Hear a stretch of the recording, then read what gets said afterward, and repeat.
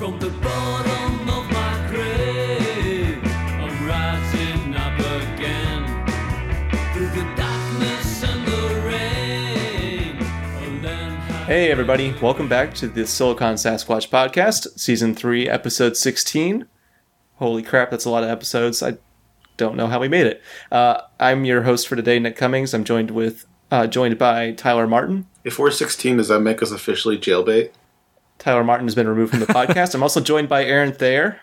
It took us 30 seconds to go off the rails, but hello, everybody. Yeah, so we're fresh out of the IGN podcasting coaching circle, and we're here to talk about a specific topic for today is some of the major trends that came out of this console generation as we're entering this new one in the coming weeks. So we wanted to kind of just focus on a couple things that we thought really were either made out to be a big deal, turned out to be a big deal, weren't expected to be a big deal, but kind of wound up being one anyway. So if you're expecting 30 minutes on horse armor, you've come to the right place.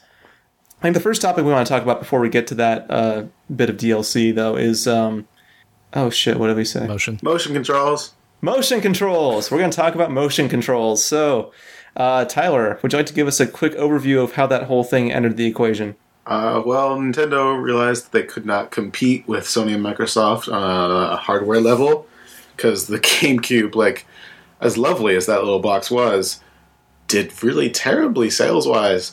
So they made another GameCube and gave you a wand to wave around in front of your TV with and thought that might be more intriguing. And to a large audience, it certainly was. You could waggle to make Link swing his sword?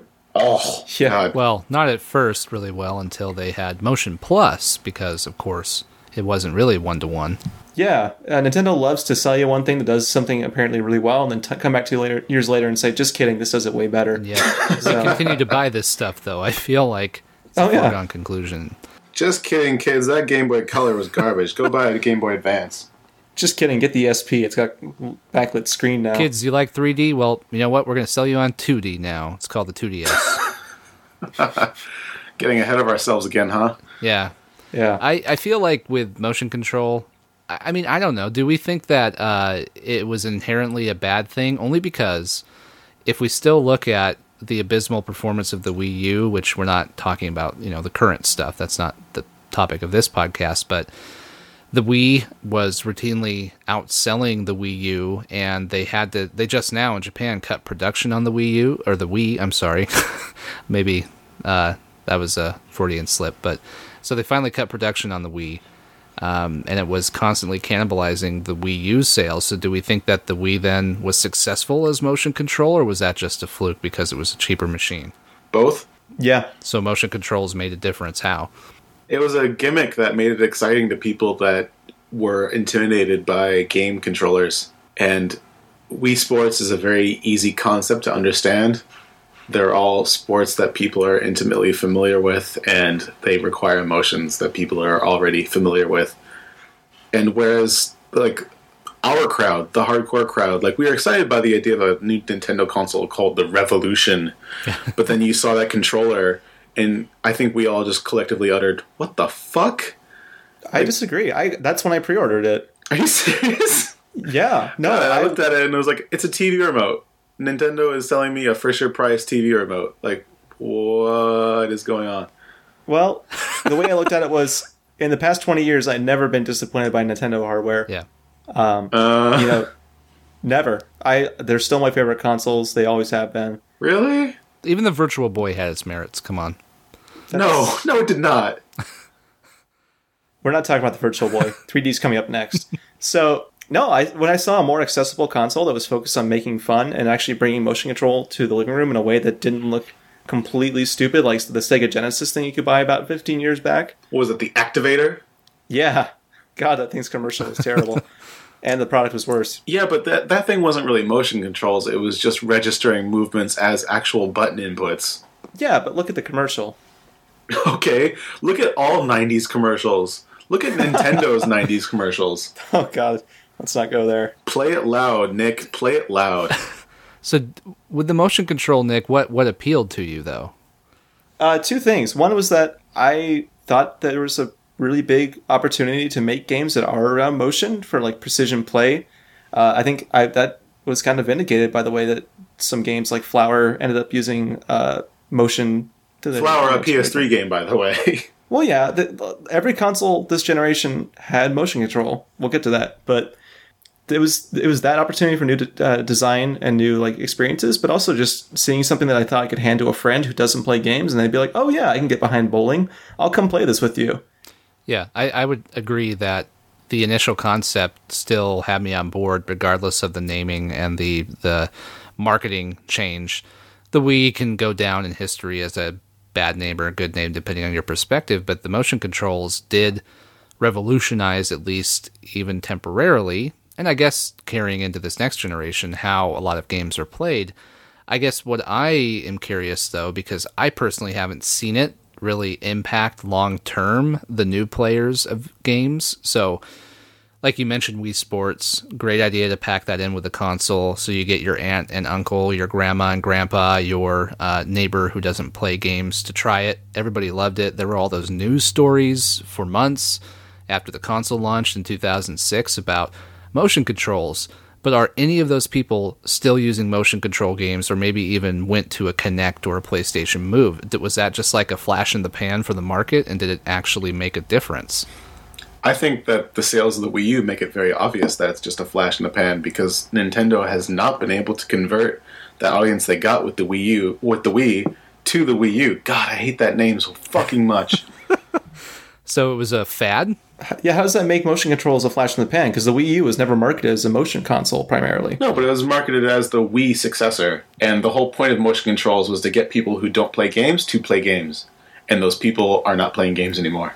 Are they confused by the new console messaging? Because if they loved motion controls, which I feel like once the Motion Plus happened, which for me, I don't have a Kinect, I don't have a Move, so I never really experienced those outside of just games here and there.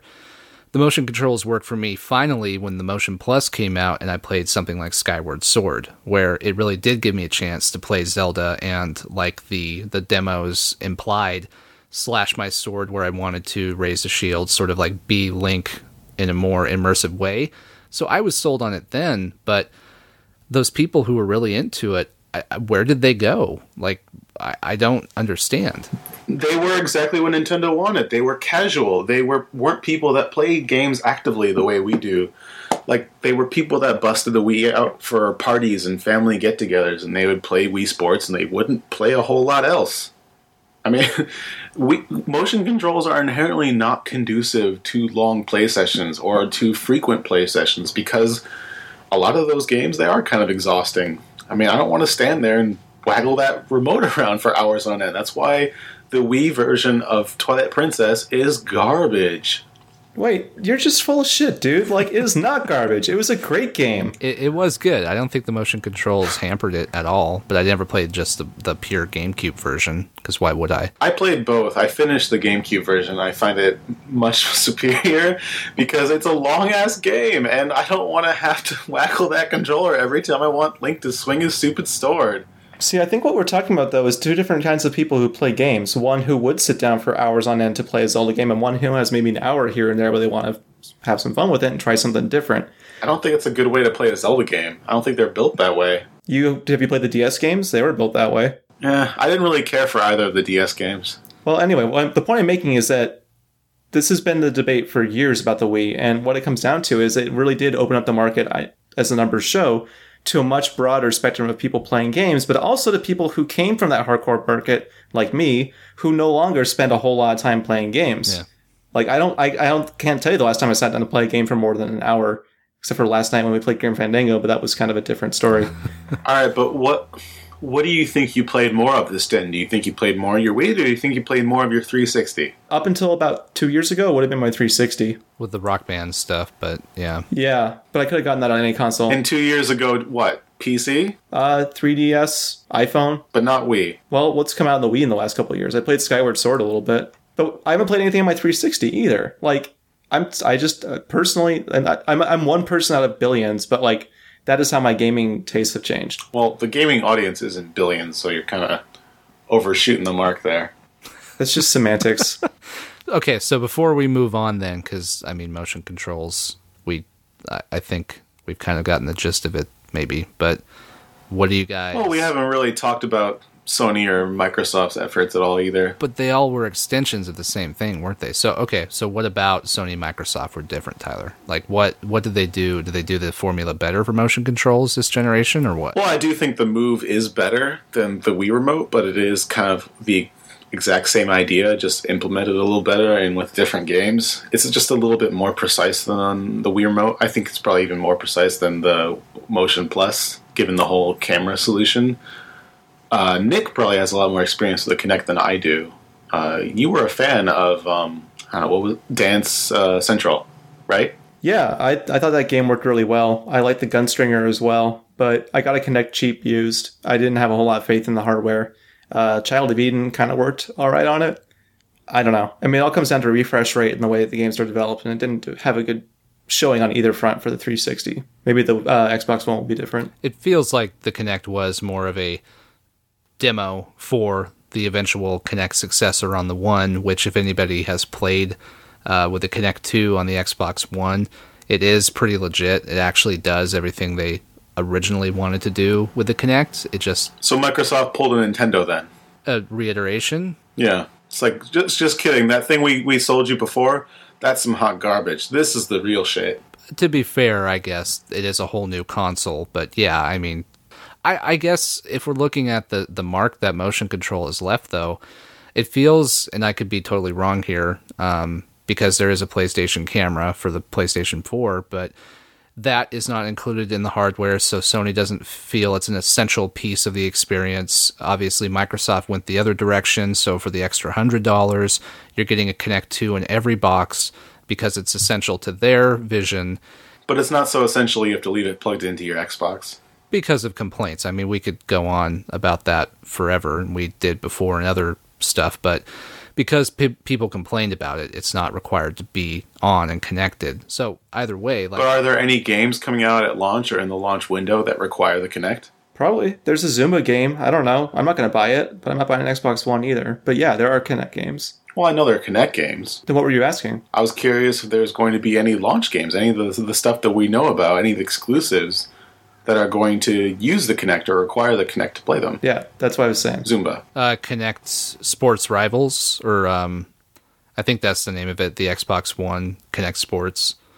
That's Kinect exclusive. I mean, whether or not it's actually a system seller is an entirely different debate. It's not, but they still have that vision, though, right? And it feels like, to me, Nintendo started with the idea of motion controls, and then a few years later, Microsoft and Sony come in. So if the PlayStation Move was better, well, it definitely benefited from a few more years of research and development, and taking the product knowledge, the market research that Nintendo did to see the successes and then improve upon that. So obviously they would have made something technically better, but I feel like less supported, obviously.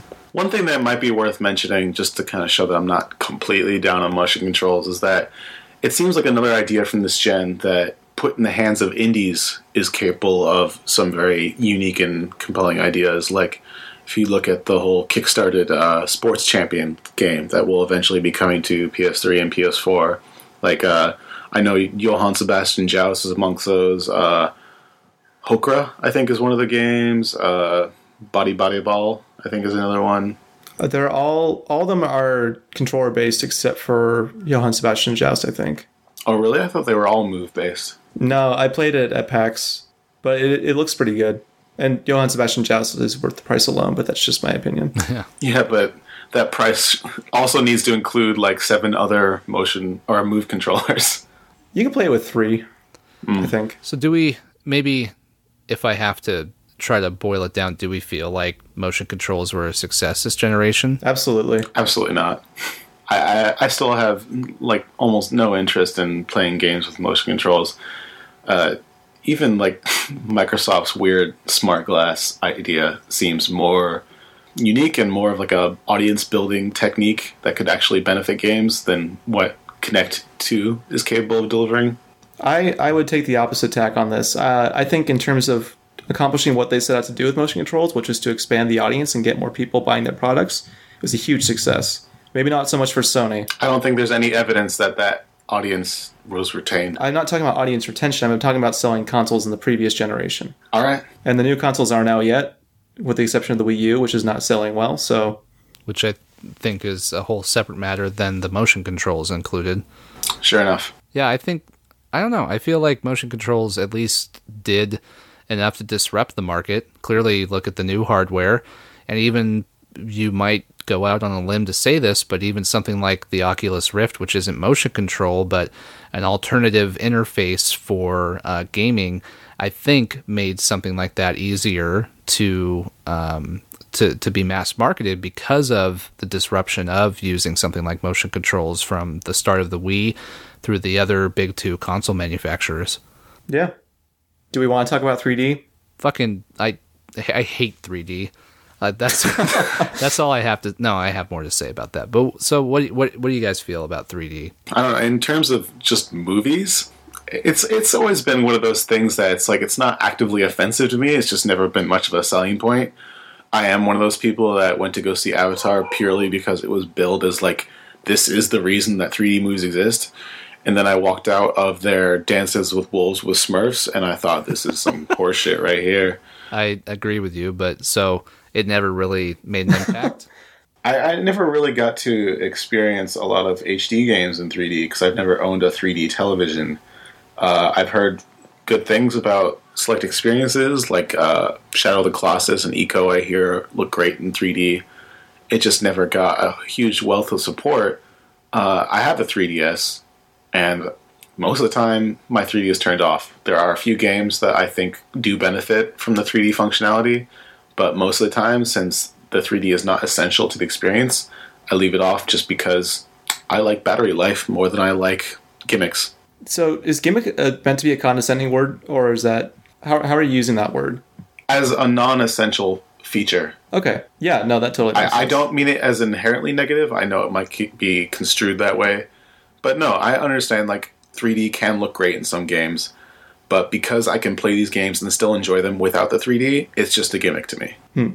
I think you mentioned the biggest part of it for me. I don't have a 3D TV. I don't either. And asking consumers to adopt a format which is not like Blu-ray, where it's still cheap to buy a disc and just a Blu-ray player compared to $2,000 for a whole new TV. If they had done something for the technology to begin with, where it was, upscaling possibility, which of course wasn't possible. I think that's the only reason I have a 3D device, is because it was baked into the 3DS and it didn't require some sort of upgrade or ridiculous cost. So yeah, even if I went to the store today and bought a new TV, I would not buy a 3D TV unless it was on sale or I got to deal with it. It doesn't interest me. Actually, you probably would, if only by accident, because a lot of TVs have that feature already as a part of the TV. Separately, especially if you're buying a Sony. Yeah, I guess so. You're right. More often than not, it has 3D now, just because of other people than game manufacturers pushing the format. But for me, I'm a smart enough consumer to where I'll go and I'll buy the TV that's $500 less because it doesn't have smart TV bullcrap and 3D in it. But that's a separate thing. So, I don't dislike 3D. I just never had a TV to experience it, or even a computer monitor, which costs $500. It's ridiculous. It wasn't a wholly unreasonable gambit from the get-go. I mean, I am one of the people that I bought an HD TV, not at the start of the gen, but a year after, because these HD consoles existed. If it wasn't for the 360, if it wasn't for BioShock and Halo and Gears of War, I wouldn't have bought an HD television. I didn't want to upgrade my cable subscription to include HD channels or any of that nonsense. I had no interest in Blu-rays. I was one of those people that was DVDs suit me fine. But now that I have an HD TV, it's you can't go back from that.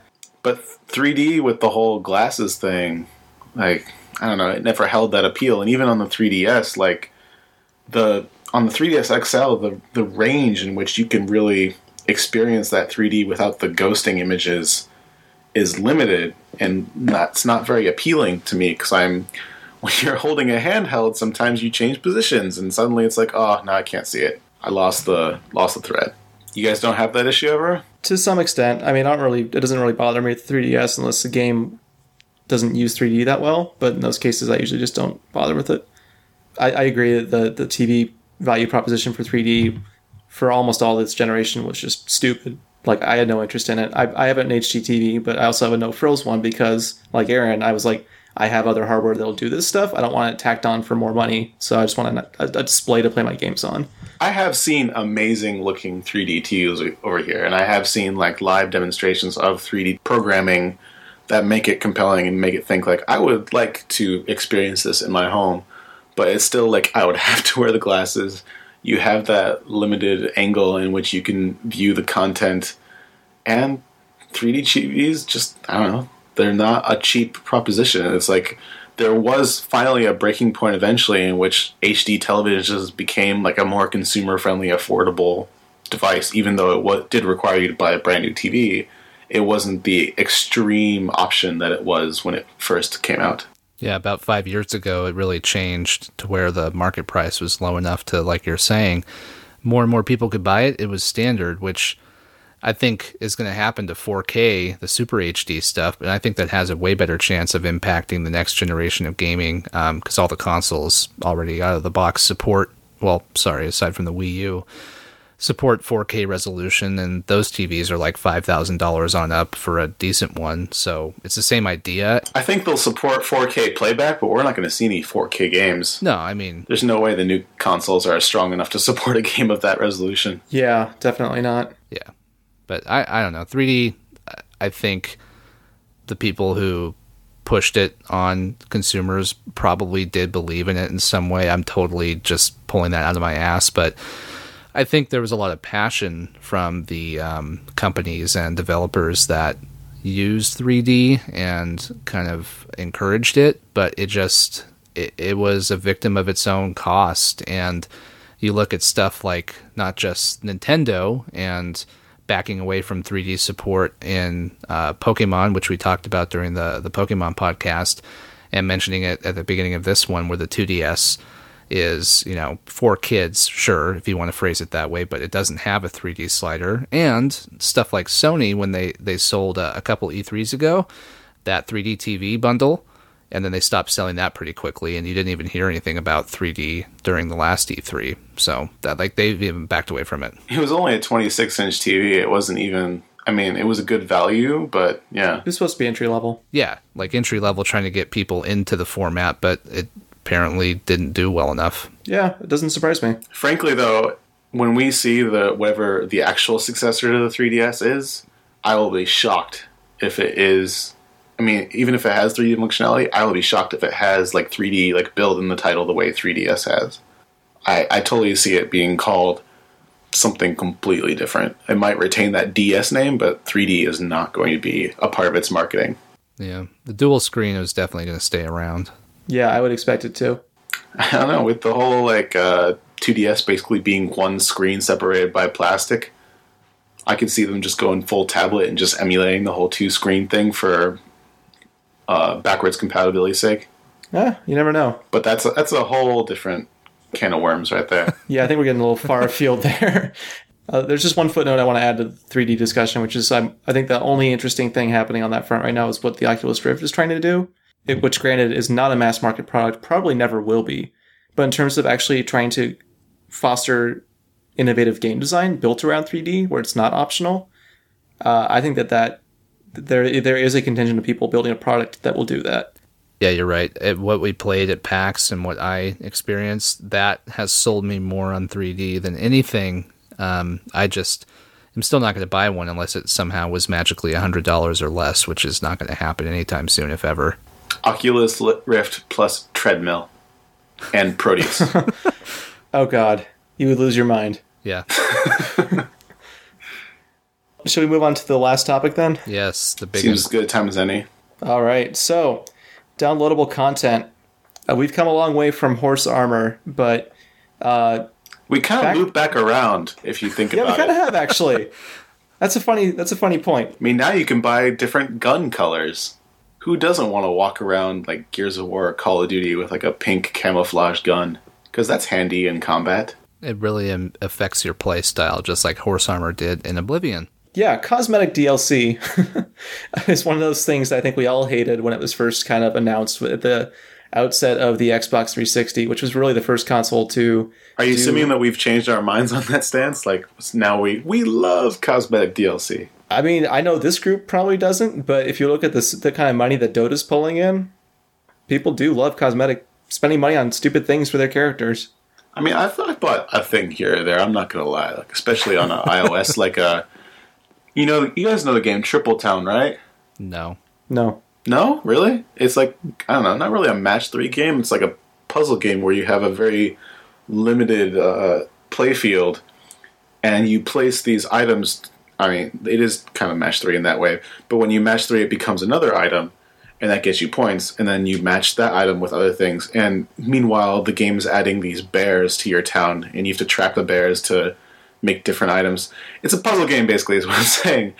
But you can buy a pack that changes the seasons, and it's artfully done. It looks nice. And since I had literally never spent a dime in the game prior to that, like the seasons pack was $2, and I was like, yeah, sure, why the hell not? Okay, so maybe let me ask you guys this. I've been trying to grapple with this concept about, like you're talking about, Tyler, with kind of cosmetic DLC, but where I feel like I'm susceptible to it is in customization, depending on the game. Which, to give a recent example, and I just talked about this before we started recording, with Battlefield 5, you can purchase battle packs, which will give you, like for those who played Mass Effect 3's multiplayer, little packs that have a handful of items, usually some camo, swatches, a new weapon or something like that, or some bonuses. So Swatches? Like a color scheme swatch, sort of like fabric. Oh. Yeah. So your character got a little wristwatch. That I actually would pay for that. I would totally pay for that. Different swatch customization. Get watches for your dog in Call of Duty. Yeah.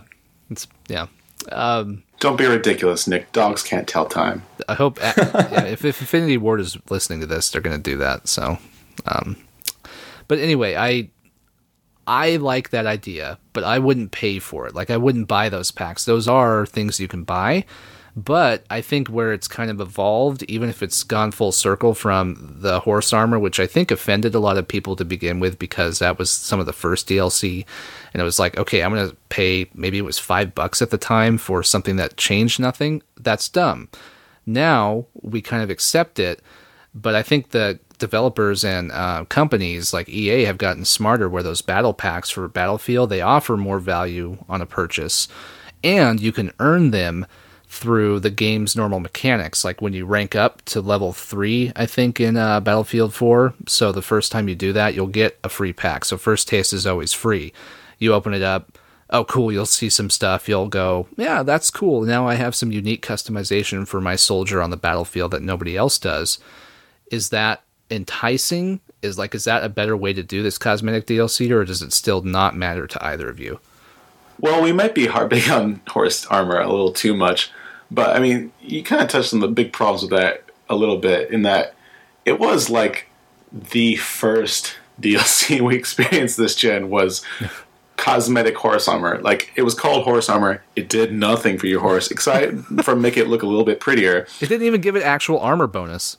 Yeah, but we have gotten better about pricing too. Like, that was, like you said, $5 for that, whereas now cosmetic tends to be like maybe 50 cents, maybe $1. Like, it's within that kind of like impulse buy range now. And also, this was at a time when, for a game like Oblivion, like, they hadn't said anything about Shivering Isles. They hadn't said anything about some actual expansion content for Oblivion. Like, when your first addition to the existing game is just that and nothing else, like, yeah, you gotta expect a little bit of backlash. And this is an audience that prior to that, like, the only expansion content we'd ever seen was like actual retail expansions, like build-ons to these games that weren't just cosmetic items. Yeah, back in the days of boxed PC games. It really set a bad tone for the whole thing, and I think it took a lot of time for the market to kind of accept that DLC could be valuable, and downloadable games in particular. Like, look at what, when the Xbox launched, there was also Geometry Wars, which showed that, downloadable self-contained games could be pretty great, especially for a reasonable price. That was $5 at the time. Now you'd be hard-pressed to find a downloadable game on a console that's less than $10. Usually even less than 15 is rare. Well, I mean, even look at the name. Like, it was called the Xbox Live Arcade. They were billing it as like those old style type of games. Like, no one at that time was thinking on the caliber of something like Bastion. Yeah. Mm-hmm. It was like thinking of like, this is the kind of thing that you would have put a quarter into. So wildly different experiences. Yeah, so that changed a lot, and I think as well the DLC thing did pretty significantly. Like you mentioned, Shivering Isles did come out, was a very substantial content release for the game.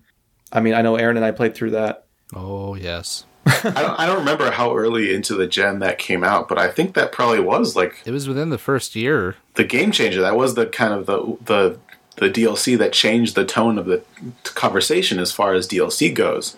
I don't think that Shivering Isles was as expansive as like the expansion packs of old, but it was more substantial. Like, it was the one that made us kind of understand, like, okay, this is the potential that DLC has. I give a lot of props to Bethesda in particular for, to me, mainstreaming the idea of DLC as expansions or something that's substantially worth purchasing, because, they were a PC developer and they put Morrowind on the version 1 Xbox, but, they came from the background of expansions and extra content and epic add-ons that were worthy of a main game.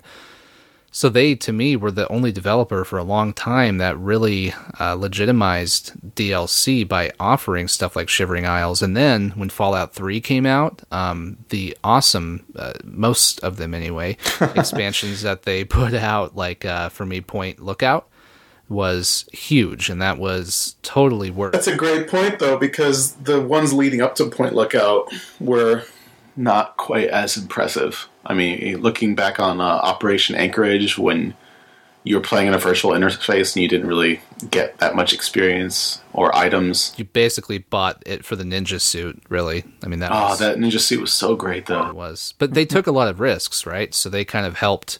And then you had stuff like Rockstar with Liberty City in GTA 4 and like Ballad of Gay Tony and Lost and Damned. They also kind of pushed the envelope forward. So I don't know. I feel like expansions now are ubiquitous just as DLC. Like, they're the same thing to me because of those games. The Rockstar thing brings up another interesting point, because that's when we first started seeing, rather than consoles having exclusive games, you now had exclusive DLC, or you had exclusive timed DLC when it comes to things like Call of Duty or Battlefield. Oh yeah, if console manufacturers and publishers can strike a deal to make a lot of money at the cost of consumers, they'll totally do it. No. Aww. I'm being too mean. No, I'm not. So are we okay with DLC now? I think we come to terms with it, but, It's still hit or miss, but, I mean, so were expansions. Expansions weren't always for the better either. Well, Nick, talk to us about, like, Rock Band. Isn't that the ultimate idea of DLC? And, how did you legitimize? Was it just the game itself and you were like, okay, fine, I'll just buy these songs as content? Or did you still originally have to grasp with the idea of paying for song to song? It made sense to me because the idea of buying an individual song through like iTunes or an equivalent store had been around for a while at that point. And I got into Guitar Hero before for the gameplay and the way it kind of like blended the music in a really believable and kind of fun and challenging way. So the idea of being able to get just more and more and more of that, not having to wait for an annual release through Rock Band, was pretty awesome.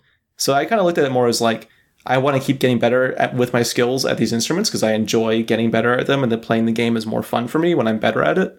So it was more of like looking at them as level expansions, less than just like, oh man, I'm getting run through the ringer here every week with these 3 new songs to buy. And then when the albums came out, I was like, shit, I need to start making more money. But at the same time, in hindsight, it always seemed funny that they never had a subscription service. I'm guessing it's because they thought they wouldn't make as much money, or the licensing would have required a whole different approach legally. But it's now that we're in an era of season passes and things like that, it seems a little strange that Rock Band never pursued like maybe pay $10 for a 3-hour a la carte, all you can play selection when you have friends over for Rock Band night, or pay X number of dollars a month to just have access to the full catalog. I think it was just entirely a timing thing. Like, even Rock Band 3 was released and kind of hit the height of its popularity slightly before season passes kind of became a normative thing. Yeah. It's interesting that Dance Central never used it, but Dance Central didn't have nearly the amount of DLC that Rock Band had. Yeah. Yeah. But now we're seeing, like, doesn't SingStar have a service like that? And I think there's a Nintendo karaoke game that has a service, or, like, you can pay. Yeah, they both do. Yeah. So it's definitely starting to become a thing. And I wouldn't be surprised if we eventually see a next-gen Rock Band if it did employ something like that. Although Rocksmith doesn't, but that's, I think, a much more focused and limited experience. It's very niche. It is pretty niche. I do want to check it out, but yeah. Do you think that, this is not necessarily part of our discussion, but the lack of harmonics and I guess even was Neversoft still the one doing Guitar Hero before they stopped, or was it? They licensed a couple of the, like, artist-only games out, but yeah, it was Neversoft. Okay. So do you think that those music games stuck with DLC and non-subscription, like pioneering it, and do you think that now, maybe I'm reaching here, but with the popularity and the normality of services like Spotify and others, that would be successful for a music game comeback model now, like paying a subscription to have access to songs, because now, people in their 20s just do that? I think if anyone's going to do something like that, it's going to be Sony, it's going to be for SingStar, and it's going to be using their subscription service they already have built into the PS4, which is Music Unlimited. Well, right. You can't even listen to music on your PS4 without it, right? Yeah. Right now, they are making suggestions that that's going to be something that's going to be added shortly after in a firmware update.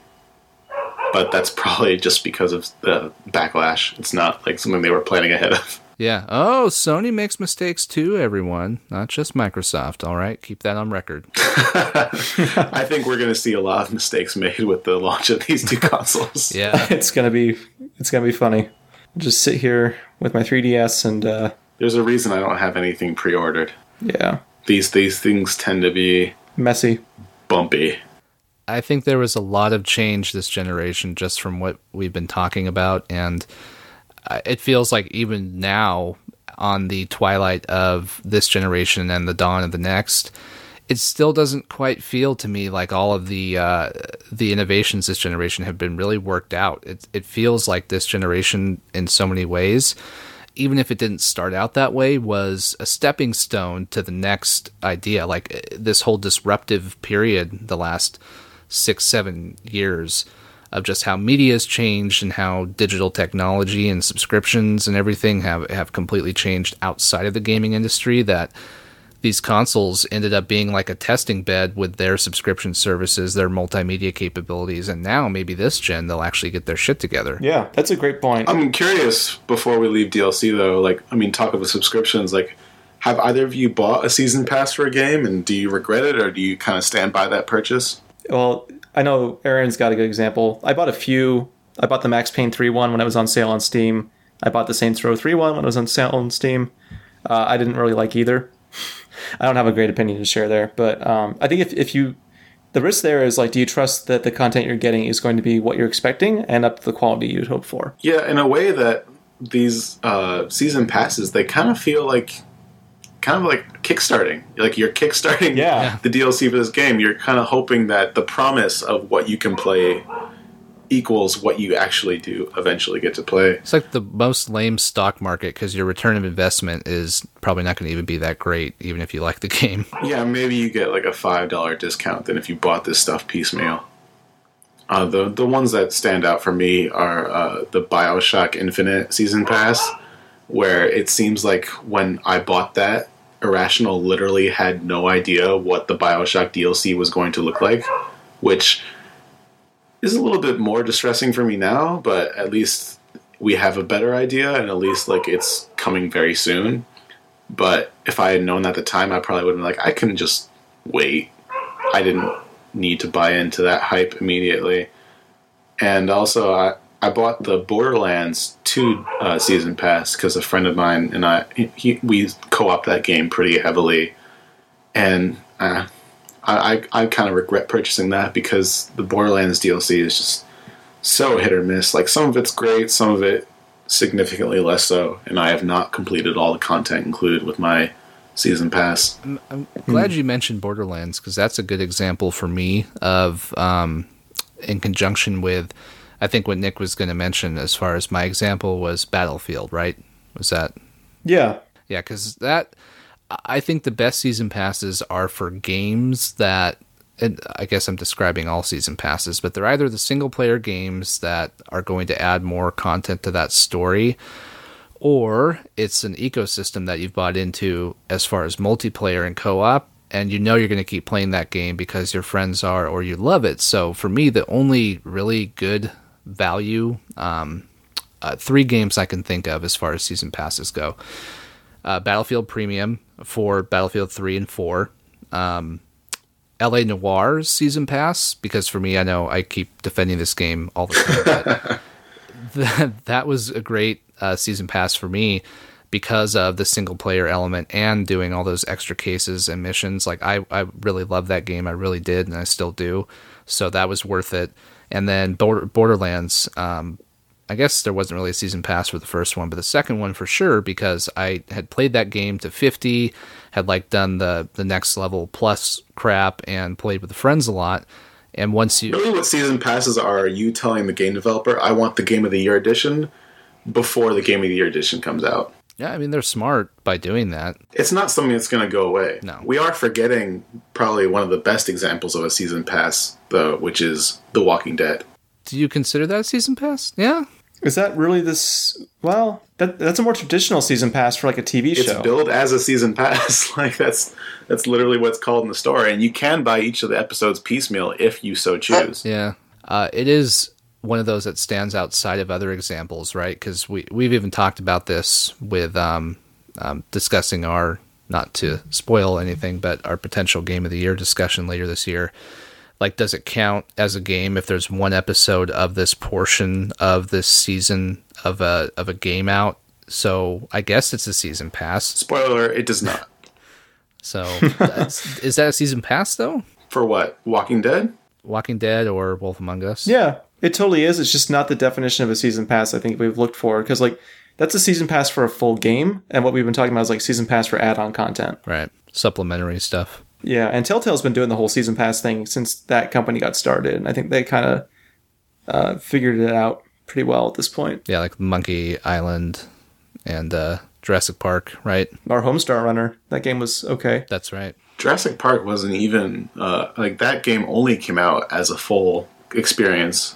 There were episodes, but it didn't come out one at a time. I totally even forgot about that. I wonder if they kind of knew it wasn't going to be that good. They had to have. It seemed like it was released like really under the radar. It came out just like, I don't know. The only reason I even bought it was because it was billed as a pack-in to the PlayStation Plus membership. Like, it wasn't even part of the whole like instant game collection thing. It was just like, if you buy a membership, this game is yours to keep no matter what. Please take this game. Yeah. Somebody, please. And from what I hear, like that game was being worked on simultaneously to The Walking Dead in the same way that Walking Dead and Fables were being worked on. So I'm sure, like, once they saw the way that Walking Dead was going, it's like, this is the basket we're going to put our eggs in. Yeah. Makes sense. All right. Any last thoughts on this stuff? I briefly mentioned that before, but I really do feel like all this stuff was just trial and error this gen, and it's kind of worked. So we're seeing it happen again on the next set of consoles and PC. So it's not going to go away, be it motion controls or 3D in some form, even if it's just the Oculus or obviously season passes and DLC. All this stuff is stuck with us for better or for worse. And I guess for the most part, I'm okay with it because a lot of it, you don't have to actually use it to get enjoyment out of a game. And hey, in 5 to 10 years, we're going to be having a discussion about all sorts of new trends. Maybe we'll be talking about like off-screen play with like Smart Glass and Wii U, or maybe something completely different that we don't know about yet. Neural implants. The Wii U 2 Bono edition. Yeah, I don't know where you're going with that joke, but Well, sure. It was just, I don't know. Don't worry about it. Oh, like the iPod. Yeah. I mean, Wii U. Okay, I got it. Second Wii U would be Wii U 2.